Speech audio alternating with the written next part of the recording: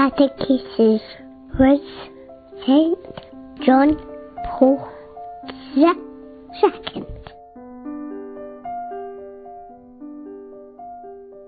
Prayer. Papa Wojtyła's Catechesis at the General Audience on Wednesday the 14th of March 1979.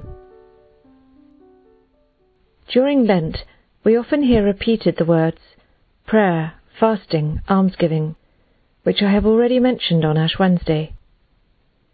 We are used to thinking of them as pious and good works, which above all in this season every Christian must accomplish. This way of thinking is correct, but not complete.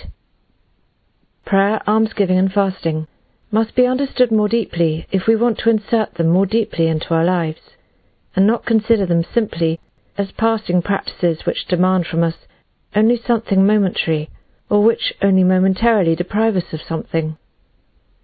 With such a way of thinking we will not reach the true meaning and the true strength that prayer, fasting and almsgiving have in the process of conversion to God and of our spiritual maturation. The one goes hand in hand with the other. We mature spiritually by converting to God, and conversion takes place through prayer, as well as through fasting and almsgiving, properly understood. It should perhaps be said at once that it is not only about momentary practices, but constant attitudes, which give a lasting form to our conversion to God. The liturgical time of Lent lasts only 40 days each year. We must instead tend always towards God. This means we must continually convert. Lent must leave a strong and indelible imprint on our lives. It must renew in us the consciousness of our union with Jesus Christ, who makes us see the necessity of conversion and indicates to us the ways to realize it.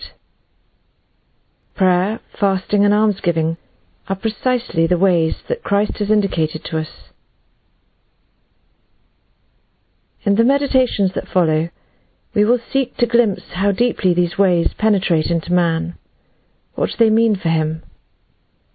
The Christian must understand the true meaning of these ways if he wants to follow them.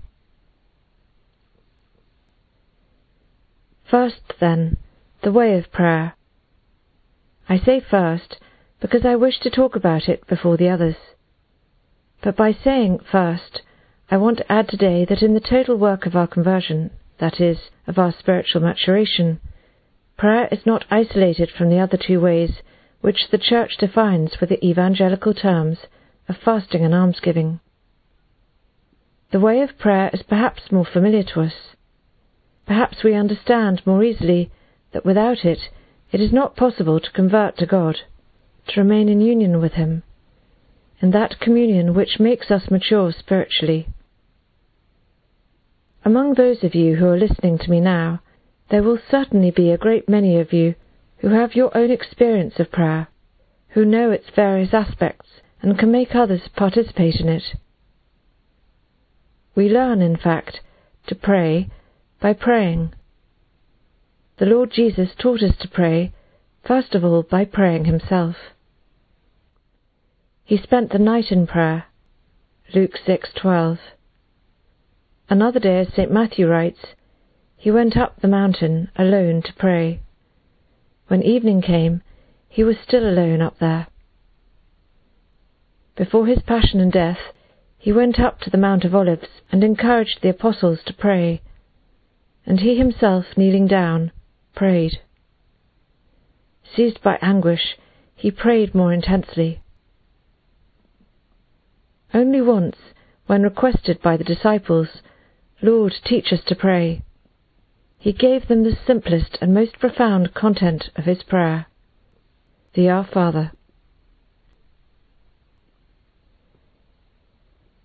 Since it is impossible to include in a short speech all that can be said or has been written on the theme of prayer, today I would like to highlight only one thing. All of us, when we pray, are disciples of Christ, not because we repeat the words that He once taught us, sublime words, the complete content of prayer. We are disciples of Christ even when we do not use these words. We are his disciples only because we pray. Listen to the Master who prays. Learn to pray. He prayed, indeed, for this reason, to teach us how to pray, St. Augustine affirms. And a contemporary author writes, because the end of the pathway of prayer is lost in God, and no one knows the pathway except the one who comes from God, Jesus Christ, it is necessary to fix one's eyes on him alone. He is the way, the truth, and the life. He alone has travelled the pathway in both directions. We must put our hand in his and start out. To pray means to speak with God. I would dare even to say more.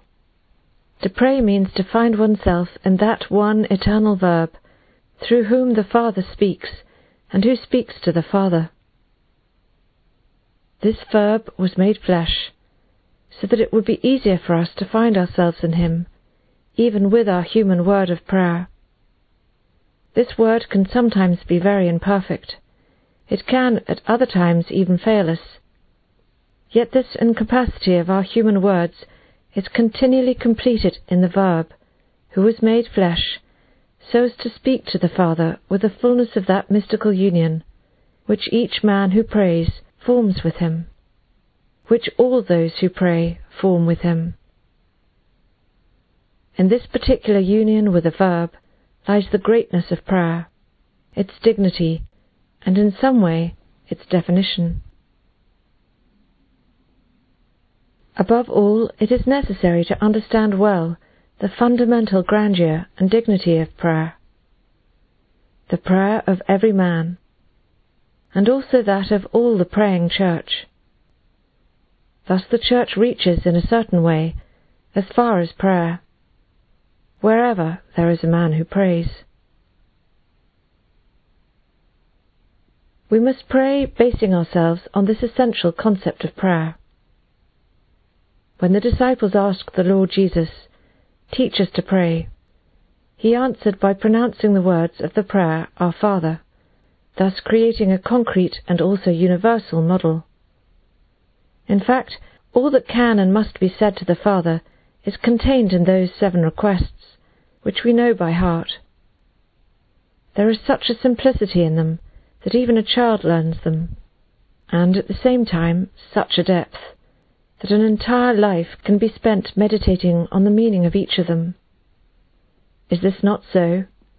Does not each of them speak to us, one after the other, of that which is the essential for our existence, turned totally to God, to the Father?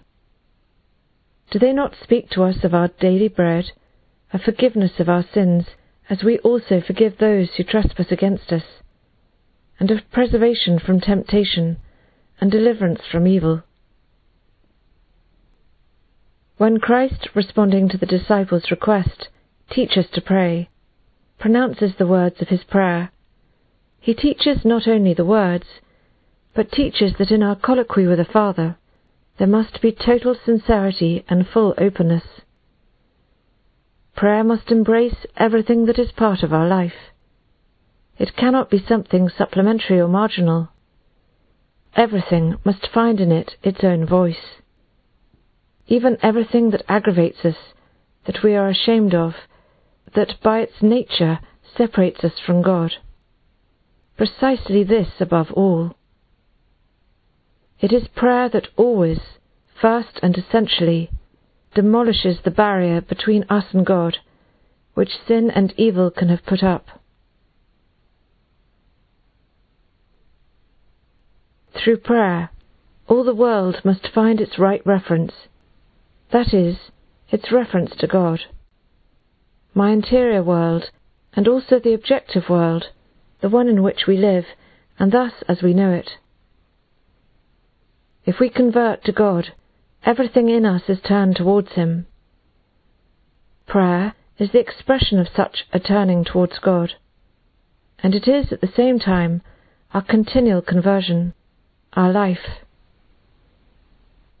Holy Scripture says, For as the rain and the snow come down from heaven, and do not return on high without having irrigated the earth, without having made it fruitful and sprout, so as to give seed to the sower and bread to the eater, thus shall it be for the word that comes from my mouth.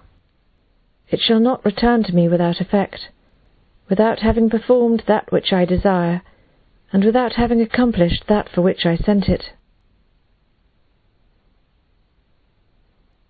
Prayer is the way of the verb, who embraces everything.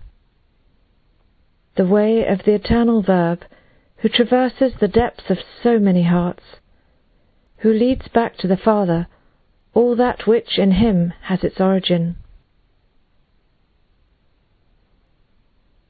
Prayer is the sacrifice of our lips. It is, as St. Ignatius of Antioch writes, living water that murmurs within us and says, "Come to the Father."